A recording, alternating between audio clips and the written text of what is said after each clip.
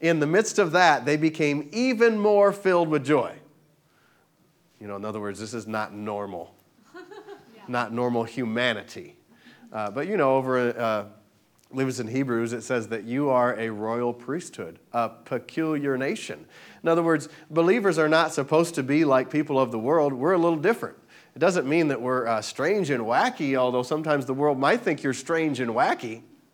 Like you believe in something you cannot see as called faith. But my faith has substance. In other words, you can just as good, really better than reach out and touch it. Because I have the witness on the inside of me. I like T.L. Osborne, who was a world missionary for years. He's gone on to be with the Lord now. But, he said one of the greatest miracles, and it's the truth, is when you're born again, the love of God is poured into your heart. So that's supernatural love. Because if you live out of your flesh, letting your flesh dominate for a long enough period of time, you can find out when you're born again, the Bible says that the love of Christ constrains us. Or if I was just going to try to hit somebody right now, somebody might come and try to constrain me, right? I'm not like that type of fighter, but if I was, I have one son who will remain nameless who is that type of fighter. So he and Pastor Mark Hankins is that type of fighter, He's like, somebody's always going to have a bloody nose when he was growing up. And so the love of Christ will constrain you. So somebody said, I don't have any supernatural evidence that God is alive or that anything's different because I'm born again. Well, if you are born again, you actually have the love of God himself on the inside of you, constraining you, and not only constraining you, but trying and endeavoring to flow through you. And that love is supernatural. That's a miracle. And if you know yourself on your worst day, you know that that's a miracle. The love of Christ constrains us. For even during a season of severe difficulty and tremendous suffering, they became even more filled with joy. Dad Hagin used to tell us, he said, the word's working for you when you get thrilled with it. In other words, you're just excited and you're thrilled and you're happy. Why? Because it doesn't matter what your circumstance is. This is subject to change. Literally, the natural is subject to change by the supernatural because things that are seen were made of things that are not seen. Amen. God's very words. So his words created the world in the beginning. And his word sustains life even today. And his word holds the universe together today. So it kind of makes you want to find out what his word is and speak his word and yield to his word because his words never lose their power. It's interesting. So many things change. I'm 44 years old now as of last month, and many things have changed in 44 years. If you go back to the town where I grew up, it's changed. And then, I didn't realize it. We just had my 25th high school reunion this last summer, and I didn't realize it till the day afterwards. And I was actually close to Indiana, and I'm like, I missed my 25th reunion. And but many things change. But God's word will never, ever change. It is written forever. Actually, the Bible says that the things of the earth will all pass away. The elements will melt with fervent heat. So not just will this iPad be melted, but the very elements that make up this iPad will be melted. But in the same breath, but the word will endure and last forever. So if you can get the word on what you are dealing with in your life, it's something that you can take. Not only today will it affect you, but for all eternity, it'll change your life. So that's why we're people of the word. Because there's life in the Word. And the Word of God can change any situation. Psalm says he sent his word and healed them and delivered them from their destructions. Isn't that horrible? When you have destruction in your life and you caused it? Maybe that's just me. Maybe that never happened to you. But you're kind of like, wait a minute, I caused all this. Why did I do that? No, he sent his word and healed them and delivered them from their destructions. And not just your own, also, of course, destruction, the enemy. Jesus told us that the thief has come but for these reasons: to steal, to kill, and to destroy. But I have come that you might have life and have it more abundantly. So if you want to know, is this the work of the Lord in my life? Is it stealing, killing, or destroying? Is it giving life and that more abundantly? That's a pretty simple thing. There's a minister by the name of Kate McVeigh, which I haven't heard about her for a long time, but anyhow. She had a message she would preach. For years she preached this message. Real simple. God is good and the devil is bad. God is good and the devil is bad. And it's so true. God is good and the devil is bad. Every good gift comes down from above, from the Father of lights, with whom there is no variableness, nor shadow of turning. Now, there's not even a hint that his goodness is going to turn away from you, because he's a good God and he is all-powerful and he has set his love upon you. In other words, he looked at you, he looked at me, and not just us that have received the Lord, but he looked at mankind and said, I have set my love upon them. One of my favorite scriptures in all of the Word is Romans 3:23. While we were sinners, Christ died for us. While we were sinners. Why? Because that means on my worst day, when I was messing up the worst, that's when God looked down and saw me and saw you and said, I love that girl, I love that boy, I love that man, I love that woman. Amen. And your worst state, well, that's good news. That means when you're having a difficult time, God, he is loving you. He is trying to give you every opportunity to grab hold of his word so you can pull yourself through his word. It lifts you out of the pit. It lifts you out of the deep miry clay and sets your feet upon the rock that you can stay. God is good. He is so good. So the Macedonian churches, they're having these difficulties, and one translation says extreme poverty. Well, if you're having extreme poverty, that is difficulty enough. But they have extreme poverty plus afflictions. And in the midst of that, they could give with joy. If you skip down, I think it's to verse 5, he said, how could they do this? Well, they did it by, first of all, giving themselves to the Lord and then to us by the will of God. So if you're going to be the Macedonian type of giver, you're going to do it by, first of all, submitting yourself to the Lord. And second of all, sowing a seed. In other words, you look to the Lord, you say, okay, Lord, what would you have me to do? Over in chapter 9, verse 7, every man should give as he purposes in his heart, not grudgingly or of necessity, because God loves a cheerful giver. That means this morning as we worship the Lord with our giving, you don't have to give. But you might need to give. What does that mean? Well, that means money can dominate you or you can dominate money. But you say, I'm not going to allow lack to be my master. I'm not going to allow lack or deep poverty or affliction to make me just sad. Oh, it's a horrible day and what am I going to do? No, I'm going to give as the Lord directs in my heart. And then I'm full of joy, like the Macedonian believers. So you can give out of lack and give full of joy. And the same believers in chapter 8 go to chapter 9. Now it says God multiplies your seed sown. So they gave out of their lack in chapter 8 and they gave out of their abundance in chapter 9. And my favorite giving scripture currently of any scripture is God, verse 8 of chapter 9. And God is able to make all grace abound toward you. That's you. God is able to make all grace abound towards, put your name in there.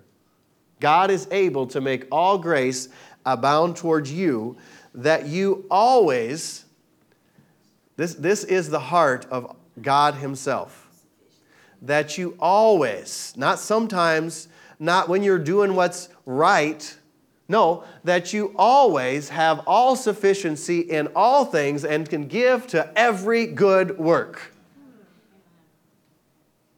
That's the heart of God concerning you. He desires that you prosper and be in health even as your soul prospers, because he knew somebody's going to say, oh, this is all spiritual. It's all just about your soul. It's all just about your spirit.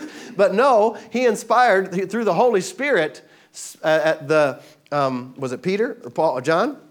Wrote that you prosper and be in health. I desire that you prosper and be in health. And so that some theologian, well-meaning but misunderstanding theologian, couldn't say, that's just your spirit. Why? Even as your soul prospers. So that actually covers your spirit, your soul, and your body. Amen. That's right. Hallelujah. So God's plan for mankind is not to steal from them, not to kill them, not to destroy them, but to give you life and that more abundantly. And of course, that begins when you are recreated in Christ Jesus. You get a brand new spirit recreated in God himself. But it does not end there. Jesus said in John, I have come that you might have life. That is the life of God and the nature of God, and that you would have it more abundantly.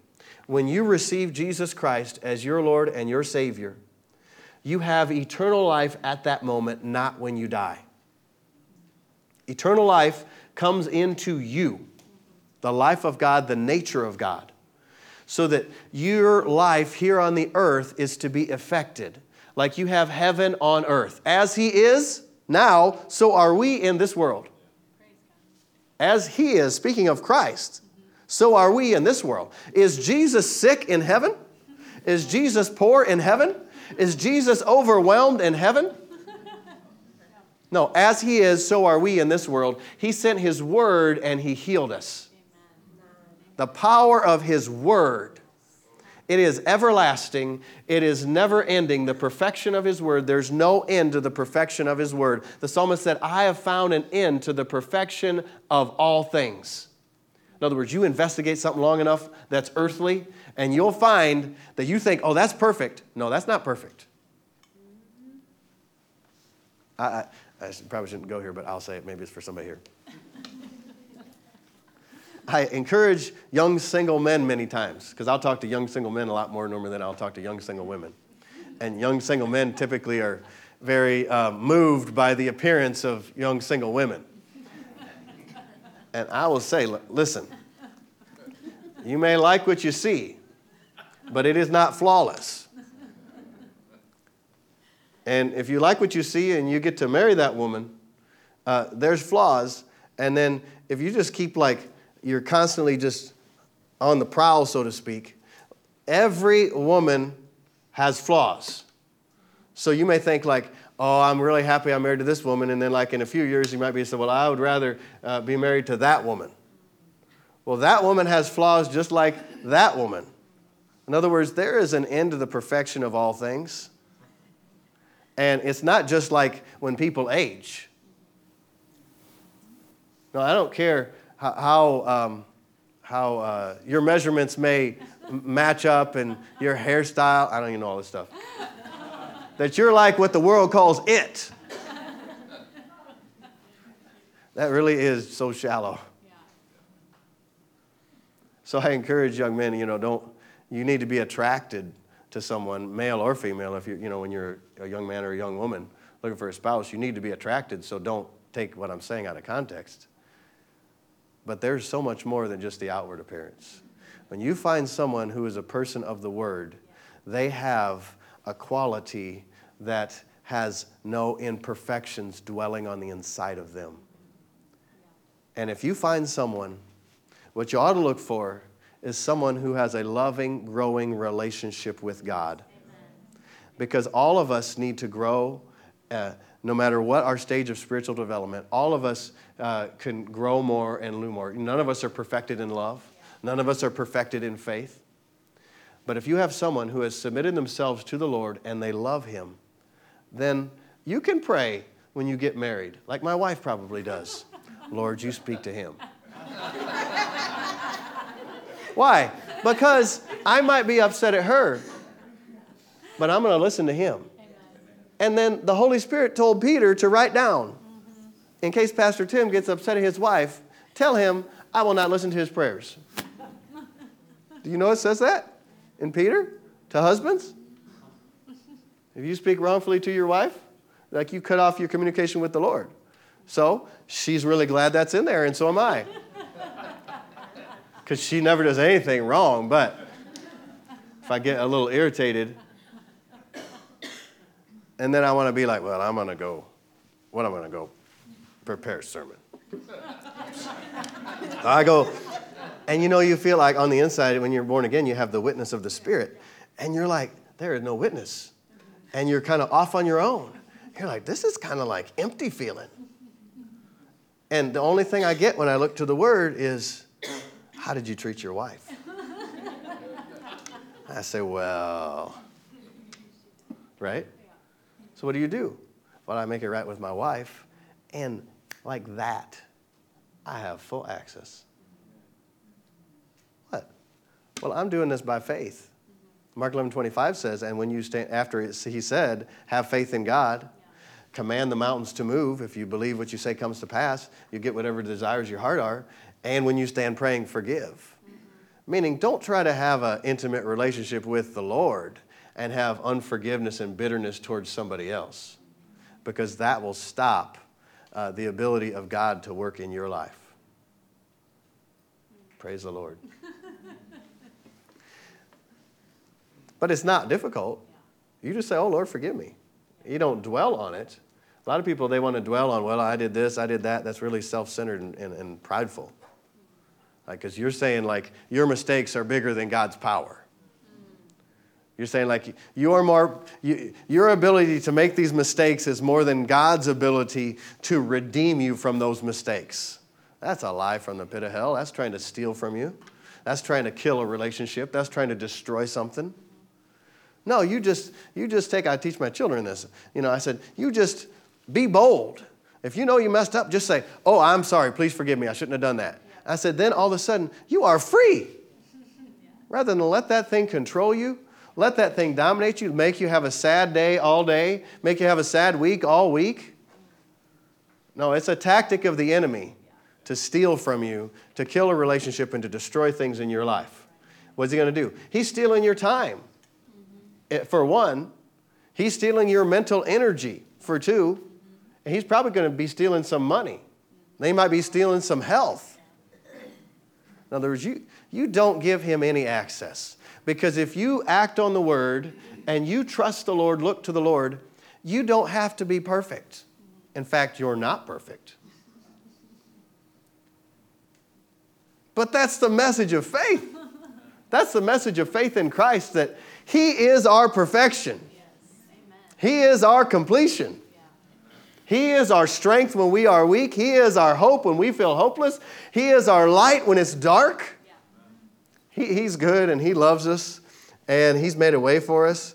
And verse 7 of chapter 8 says, as you abound in everything, in faith, in utterance, what you're saying and what you're getting from the Lord, and knowledge, and in all diligence, and in your love to us, see to it that you abound in this grace also. In other words, God is not satisfied, like we said, that you prosper and be in health. That's what we said before. He is not satisfied that it is just that you're abounding in faith and words from him and knowledge and diligence and love. See to it that you abound in this grace of giving and receiving also, that you always, having all sufficiency in all things, can give into every good work. So God is not trying to take something from you. He's trying to have you experience all sufficiency in all things so that you can give into every good work. So if you don't have enough to pay your rent or your mortgage or your food bill or your school bill or whatever you have, how is that all sufficiency? The Macedonian churches were that way. They had to pay their internet bill? Maybe not. In other words, they're like deep poverty. And they're like, this is a very afflicting situation. This is afflicting. I'm going to give myself to the Lord. Sometimes, you know how the Bible says it's hard for the rich man, to enter, harder than for a camel to go through the eye of a needle. It's harder for a rich man. Why? Well, because many times someone that's rich, their money has them rather than them having their money. It's really nothing to do with the money except for the influence that money is allowed to have over the person. Because if you do a study of the disciples that Jesus called in the New Testament, these were not poor people. I mean, Matthew's father Zebedee, they had to go get him out of the boat with the hired servants so he could come and, serve with the Lord, be one of the disciples. So you're not talking like that. They're the ones that said, when Jesus said that, they're the ones that said, well, then who can be saved? Because they're like, wait a second, I thought we were like on the right path. No, you don't want money to have you. And one of the best ways I know to get rid of the power of money ruling you is you sow a seed into the kingdom of God. And you say, I sow a seed. I say this so many times, even if it's not, you give as the Lord directs you in your heart. But I'll tell you what, when the thought comes to me, well, you just never see that again. Or what are you doing? Oh, I like to just double it. But if I don't have something to double it right there with me or whatever, then I'll at least do something more. In other words, I'm not going to let the thought, whether it's just from natural human reasoning or from the devil himself, I will not let that dominate me. Because the word of God is true. Let God be true and every man a liar. So I say, I'm honoring God with this. And the blessing of the Lord on this is greater than the curse that the devil's trying to put on me, trying to put on my family, trying to put on people I know. God is greater. And when I come in line with his laws of giving and receiving, I don't have to make it come to pass. It's actually a spiritual law. And it will come to pass. I remember Dad Hagin said about a guy in his church, and this guy was not a Christian, but he had heard about tithing.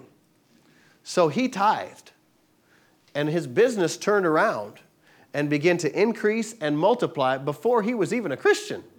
Why? Because God has laws in place. And one of the laws is the law of seed time and harvest. And you get in line with that law, it's like you don't have to be a Christian for gravity to work. You don't have to be a non-Christian for gravity to work. Gravity is a natural law that's put in the world. Well, there is the law of giving and receiving, the law of seed time and harvest. And that law is working for you whether you realize it or not. Not just in finances. Jesus also talked about you're going to reap what you sow. Right? So you might change what you're saying to some people.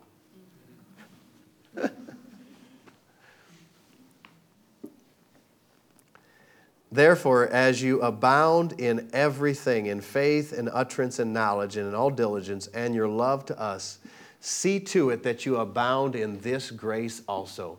It doesn't happen automatically. You have to purpose in your heart, this is what I'm going to do. This is what I'm going to do. God's a God of increase. You act on his word. He watches his word to perform it, not my word. In fact, you don't get any faith from anything I say unless the Spirit of God quickens it to you. Because faith comes by hearing the Lord speak. Faith comes by hearing by the word of God, or the rhema of God. So when I speak the word under the anointing, you can get faith. But just because you're reading what the Bible says and your head is registering on your head doesn't mean you're getting any faith. Faith comes from hearing God speak. So why? Well, it's like the Bereans in the Word of God. They were more noble because they checked in the Word to see if these things were really so. So you look in the Word when you're under ministry like you are right now, and later when you're studying, you look to the Lord. That's why the Bible says you don't have need that any man teach you. Yet Jesus, when he ascended on high, he gave gifts to men. One of them was the office of the teacher. Well, so that seems like, the Bible is contradicting itself. No. You have men and women anointed of the Lord and standing in offices from the Lord that yield to him. And as they yield to him, there is a supply. And you will know the Spirit of God is teaching you through their voice. It may be their voice, but it's His words. In other words, we shouldn't think of any of this as of ourselves. It's of Him. And thank God it's of Him. Because I don't have power to increase you. I don't have power to heal you. I don't have power to deliver you. But I have within me the power to increase you. I have within me the power to deliver you. I have within me the power to heal you. It's Christ in me, the hope of glory. The glory of God is all of the power of God and all of the goodness of God and all of the mightiness of God. And that glory dwells or lives on the inside of every believer. Greater is He that's in you than he that's in the world. When the world comes against you, don't keep your mouth shut. Like Pastor Mark Hankins says, you lose by default when you keep your mouth shut. You say, well, I'm not going to say something bad. Well, that's a good first step, but you ought to say what the Word says. Because the whole course of your life and my life is directed by our words. And the words that we believe and the words that we speak. Life and death are in the power of the tongue. Life and death are in the power of your tongue and of my tongue. What are you going to say about it? What just happened in your life? What are you going to say about it? What is your response? What happens? Well, you set your course or you set your sail, like your life is like a ship. You set a sail with your words.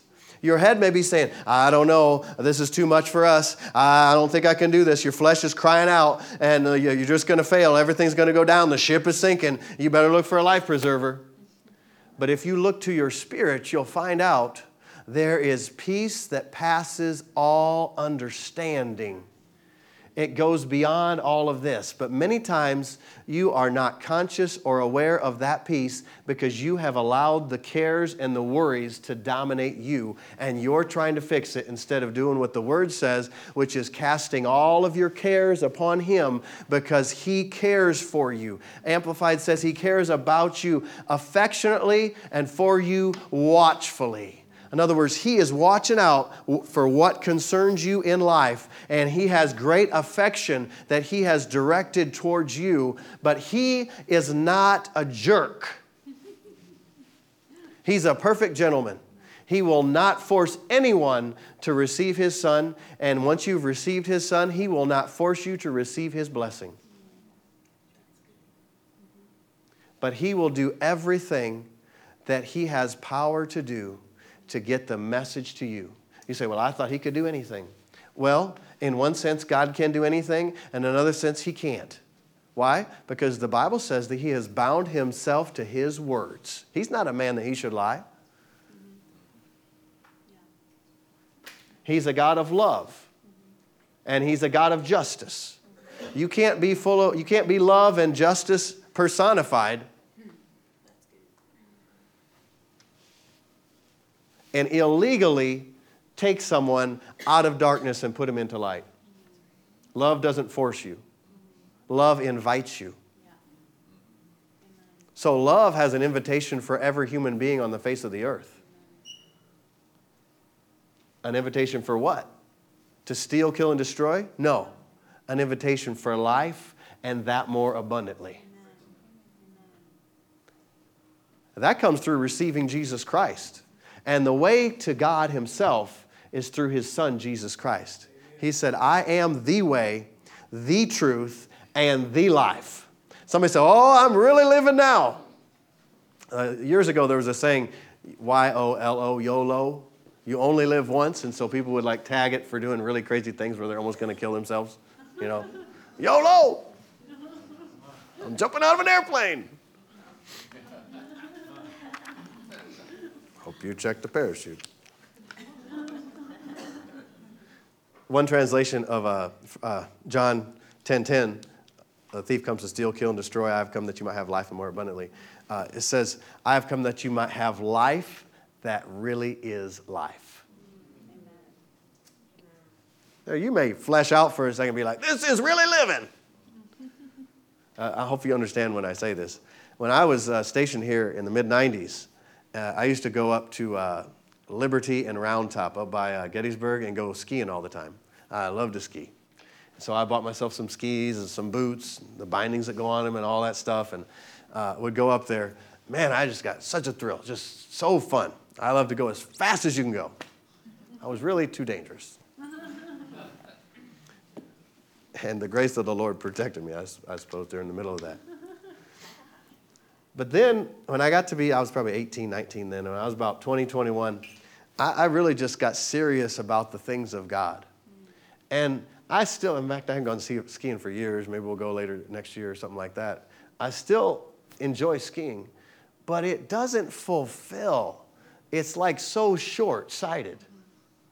Right? So the things of the earth are wonderful. There's many blessings. He gives us richly all things to enjoy.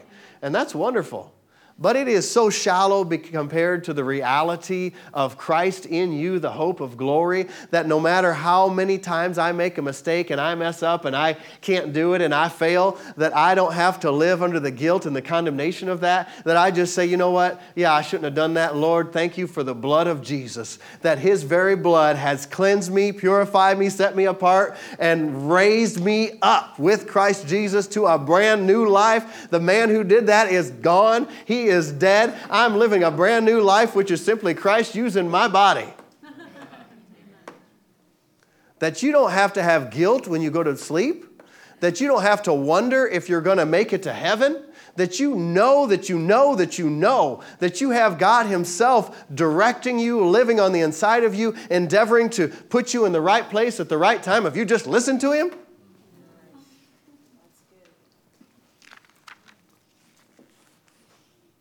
Hallelujah. That you start out, some of these young people, that you don't have to go through horrible experiences in life and have all of these difficulties. All you have to do is you just draw near to God through Jesus Christ, his son, and he will direct your path. He'll keep you out of the wrong place at the wrong time and put you in the right place at the right time. You don't let your flesh dominate you. Other people say a bunch of different things, peer pressure, and then they have social media and all these voices and all these inputs. The one voice that you need to have your dial tuned to, well, you're so young. The one place, the website you need to have your internet browser typed to, what do you call it? I don't even know what you call it. Connected to, is the voice of God himself. And number one, he speaks primarily through his word, but then his spirit will make his word real to you. So while everybody else is doing all this, don't just make a decision on your own. Jesus is your Lord. You look to him and say, Lord, should I go with them or should I not? Because it might sound good. It might look good on the outside. It might even look good to your parents or somebody else. But you need to find out from the Lord yourself.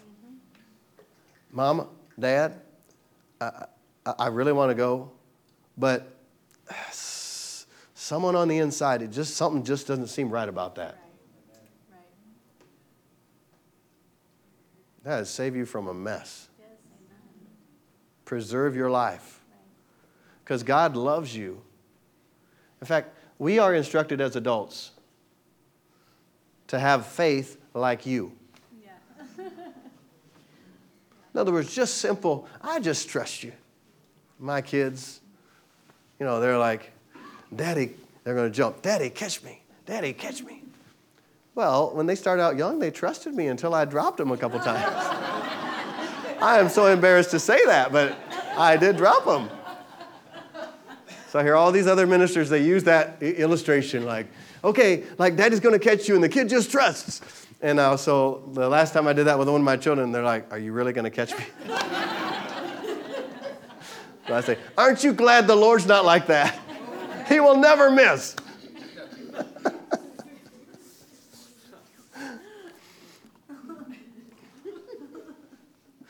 The Bible says that God sits in the heavens and laughs. And laughter is like a medicine. It's good to laugh. It's good to enjoy life and be full of joy. That you are independent of your circumstances. That your circumstances you do not give your circumstances permission to steal your joy. Because your joy did not come from them anyhow. Your joy actually come from the Lord. And that joy is your strength.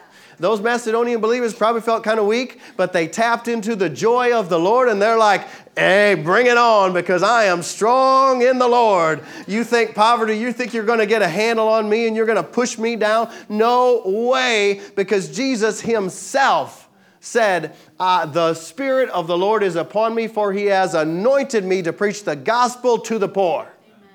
Literally, that means those that life and circumstance and finances has pushed over and cowed down. Jesus came to you and said, rise up, young man. Rise up, young woman.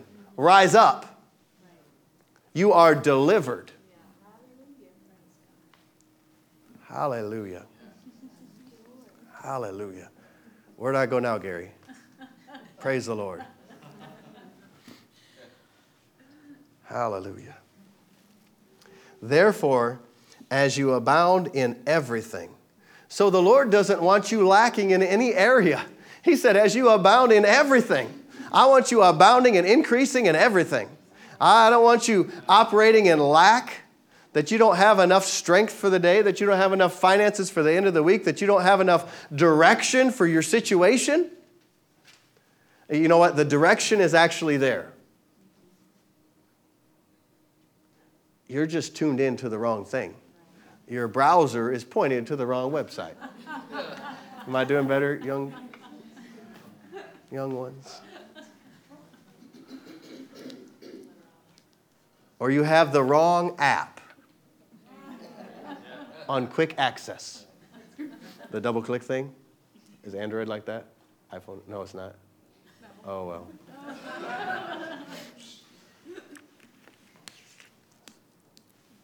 Therefore, as you abound in everything, in faith and utterance and knowledge, and in all diligence, and your love to us, see that you abound in this grace also. Every man, according as he purposes in his heart, so let him give, not grudgingly or of necessity, for God loves a cheerful giver. Amplified says he prizes above all else. So as you give today, and this week and this month, I want to encourage you with the Word of God. Give cheerfully. Give cheerfully. If you don't understand what God is saying in His Word concerning finances, you may have some challenges giving cheerfully. Well, then just at least give sacrificially. Give because you love God. But then study the Word and find out if what I'm telling you is actually in the Word. And I think you'll find it's more stable than what even I'm saying it. Because I'm a man. I know in part, I prophesy in part. But the more you study the Word concerning the will of God and concerning your finances, you will find out in chapter after chapter and page after page, God Himself has promised to increase you, provide for you. He said, look at the lilies of the field. Look at how they are elaborately decorated. And they're here today, gone tomorrow. How much more do I care for you? I'm paraphrasing. But they're arrayed, one translation says, in all of their splendor. Yet they don't take any thought for, how tomorrow morning, what am I going to put on when I open up my wings? Or whatever that is, petals, when I open up my petals. Are you not much more valuable than they are? You are. You were bought with a price. If you want to know how much you are worth, you're worth the life and the blood of the Son of God Himself, Jesus Christ. You may not feel valuable like that, but you're not seeing yourself the way God sees you then. God sees you as worth the sacrifice of the life of His only Son. He loves you with a love that has no end. Human love has an end. But the love of God has no end to it. It has no end. It's never ending. So, as you give Give as you purpose in your heart. Just say, Lord, what would you have me to do? How can I honor you and worship you? And follow what he tells you to do. Because there is faith there. What he tells you to do produces faith, which is substance. Hebrews 11:1. Now faith is the substance of things hoped for, the evidence of things not seen. So you know these Macedonian believers, they had things not seen called money. Like they had hope for money, but they couldn't see it. So when Paul had left Titus there to teach them more concerning giving and receiving, and they got that word from the Lord, that thing that was just a hope and a dream got substance. And that's how you can give full of joy, because you have the substance of faith. In other words, hey, you know God's got it.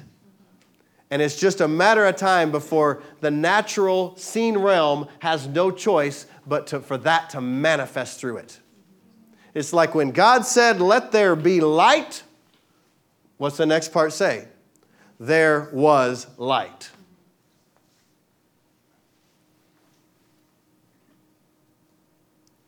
So faith is substance. One translation says, now faith is giving substance to things hoped for. So you get faith on it, which comes from hearing what God said or seeing what he said. You know, he reveals it to you. You got solid ground. That's what I'm trying to say. You got solid ground. People might not understand, like, how can you do that? How can you sow that seed? And, you know, that's your last bit of money. Well, it's like the cruse of oil in the Old Testament.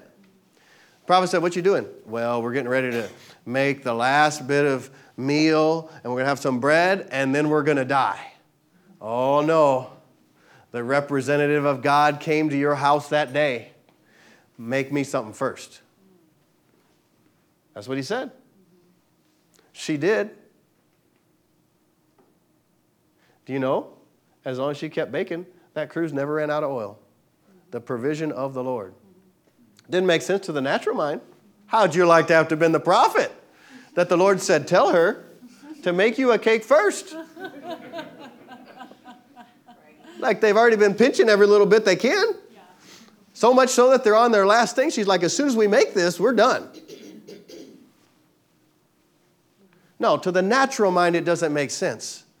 But God said, you just let me put my blessing on a little bit of what I have entrusted to you, and watch my anointing for increase affect what you have.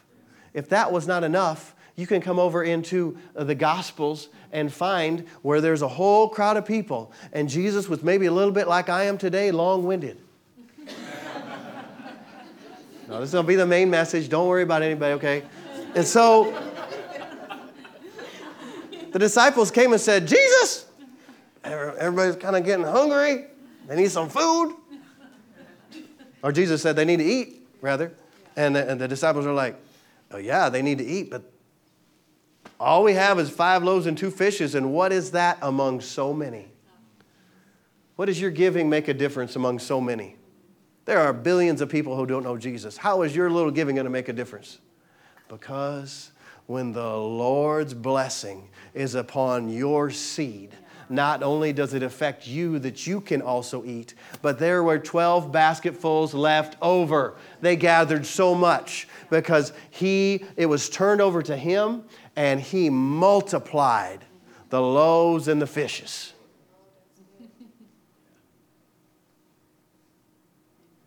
God desires to increase you in ways that will blow your mind.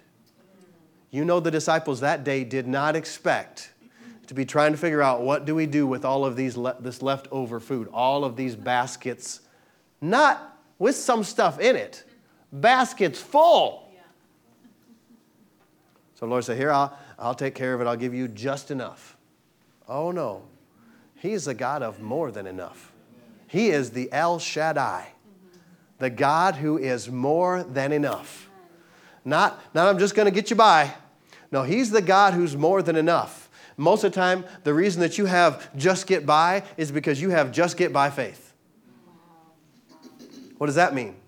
Well, you trust that God is the kind of God who's just going to get you by. Because you don't want to like stress him out too much, or like other people need some finance too, other people need some help too, and so you don't want to take too much. You're not understanding who God is. He is the God who is more than enough. You're thinking like a human. You're thinking like we have 7 billion people on the earth, and we have 7 billion, let's say we have 14 billion meals, so everybody gets 2. No, he is the creator, and he is not limited. Well, he is limited by our stinking thinking. If we don't act on the word, the second I acted on the word to believe that God raised Christ from the dead and say with my mouth, Jesus is Lord, then what he had done before the foundation of the world, he ordained Christ as a lamb that was slain and killed for me, for you. But that did not become a reality in my life until I, for myself, said, I believe that. And Jesus, I take you as my Lord. In that instant, the life of God recreated me, came on the inside of me and changed me. Yet, from when I was, even before I was born, in my mother's womb, that was available to me. But until I appropriated it, I did not benefit from it.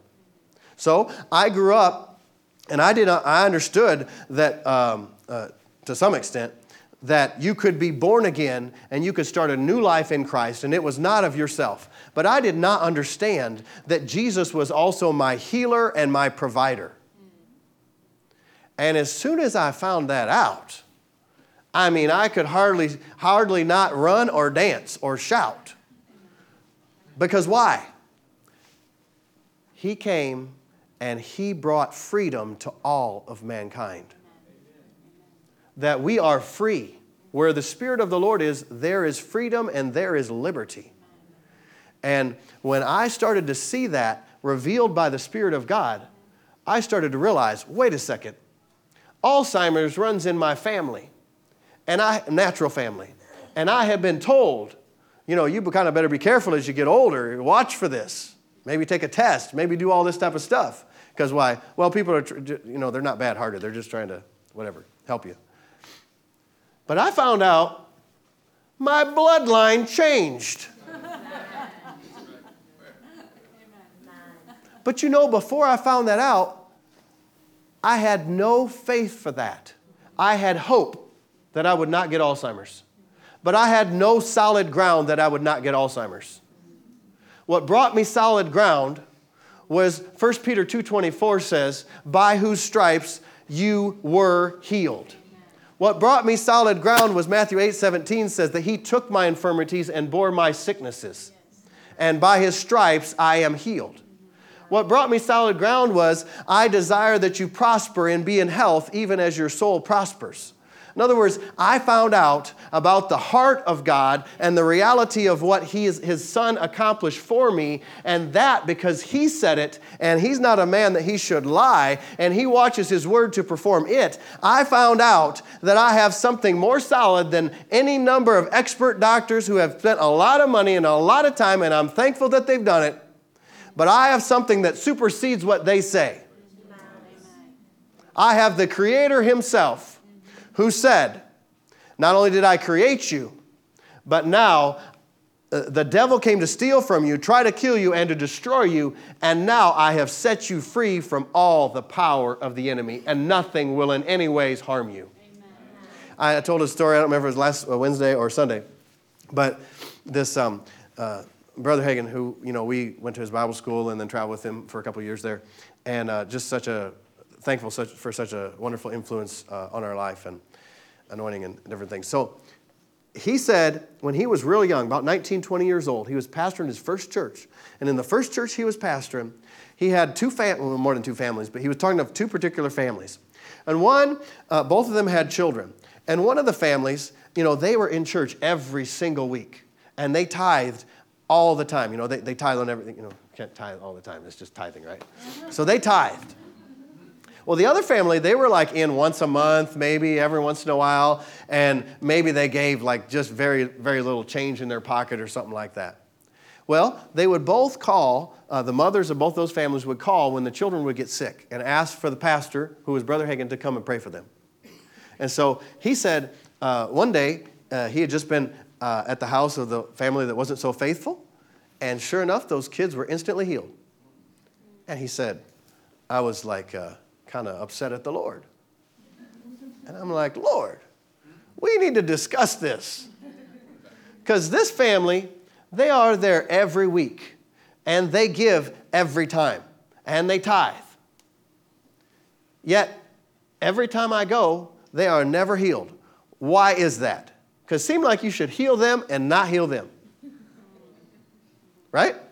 That's how the natural man thinks. Well, they're doing all the right things, so the Lord's going to bless them and the Lord's going to help them. No, it has nothing to do with that. The only work that we do that affects what we experience as far as the blessings of the Lord is called faith. In other words, we believe God, what He said. I didn't believe God, what He said concerning sickness and disease, because why? Number one reason for for unbelief or lack of faith is you don't know. You have no knowledge. What happened? As soon as I heard what the Word said, I'm like, well, this is great. Then I don't have to fear these things dominating me. I don't have to fear these things coming on me because I heard the word of the Lord. So he's having it out with the Lord, and he's having it out with the Lord. He said all of a sudden, when I was kind of grumbling to the Lord showed me myself going over to the woman's house that was very unfaithful and didn't give very much. He said, I saw myself, and when I was across the street, she met me coming from across the street.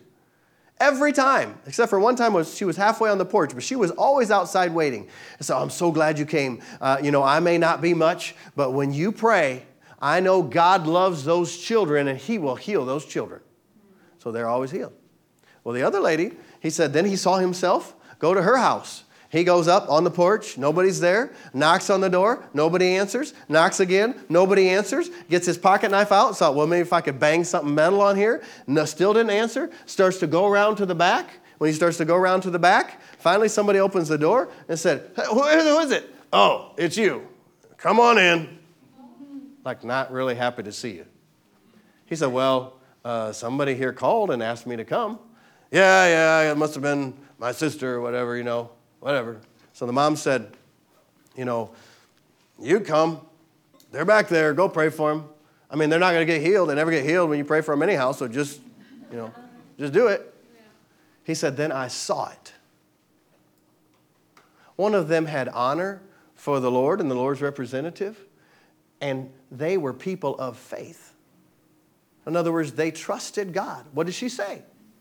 She did not quote Mark 11:23 and 24. Whoever says to this mountain, be removed. She said, I know that God is a good God, and He doesn't want those children sick.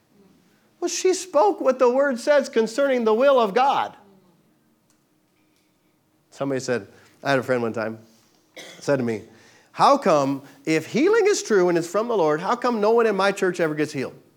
And so, I think the Lord gave me words. Because wasn't like premeditating or anything. I just said, because it kind of bubbled up from inside me, I said, well, does your church give the opportunity for people to be prayed for that would like healing in their body? And he said, no. And I said, do they ever teach about it? No. And I said, well, then why would you expect that people would be getting healed in your church? Because you're not even given opportunity or talking about it or anything concerning the word with it. And he was honest. He was like, I never thought of that. Well, there's a lot of things we never thought of just because we're doing it. Well, because you have whatever you say. And so with those two ladies, they got exactly what they said. The one said, I know God is not His will that those kids be sick. And he said, call for the elders of the church. Anoint him with oil and the prayer of faith to save the sick. Raise him up. If he committed sins, it'll be forgiven him. She said, so I know when you pray, God's going to heal those children. The other woman said, well, it's not going to do any good. You can pray. We never get healed. Well, she also got exactly what she said and what she believed. So you say, well, then I shouldn't be giving. No. You know, you get other blessings, other access when you give. Had nothing to do with their works. Everything to do with their faith. Because faith connects you to God. Because faith is in His Word. And He is His Word.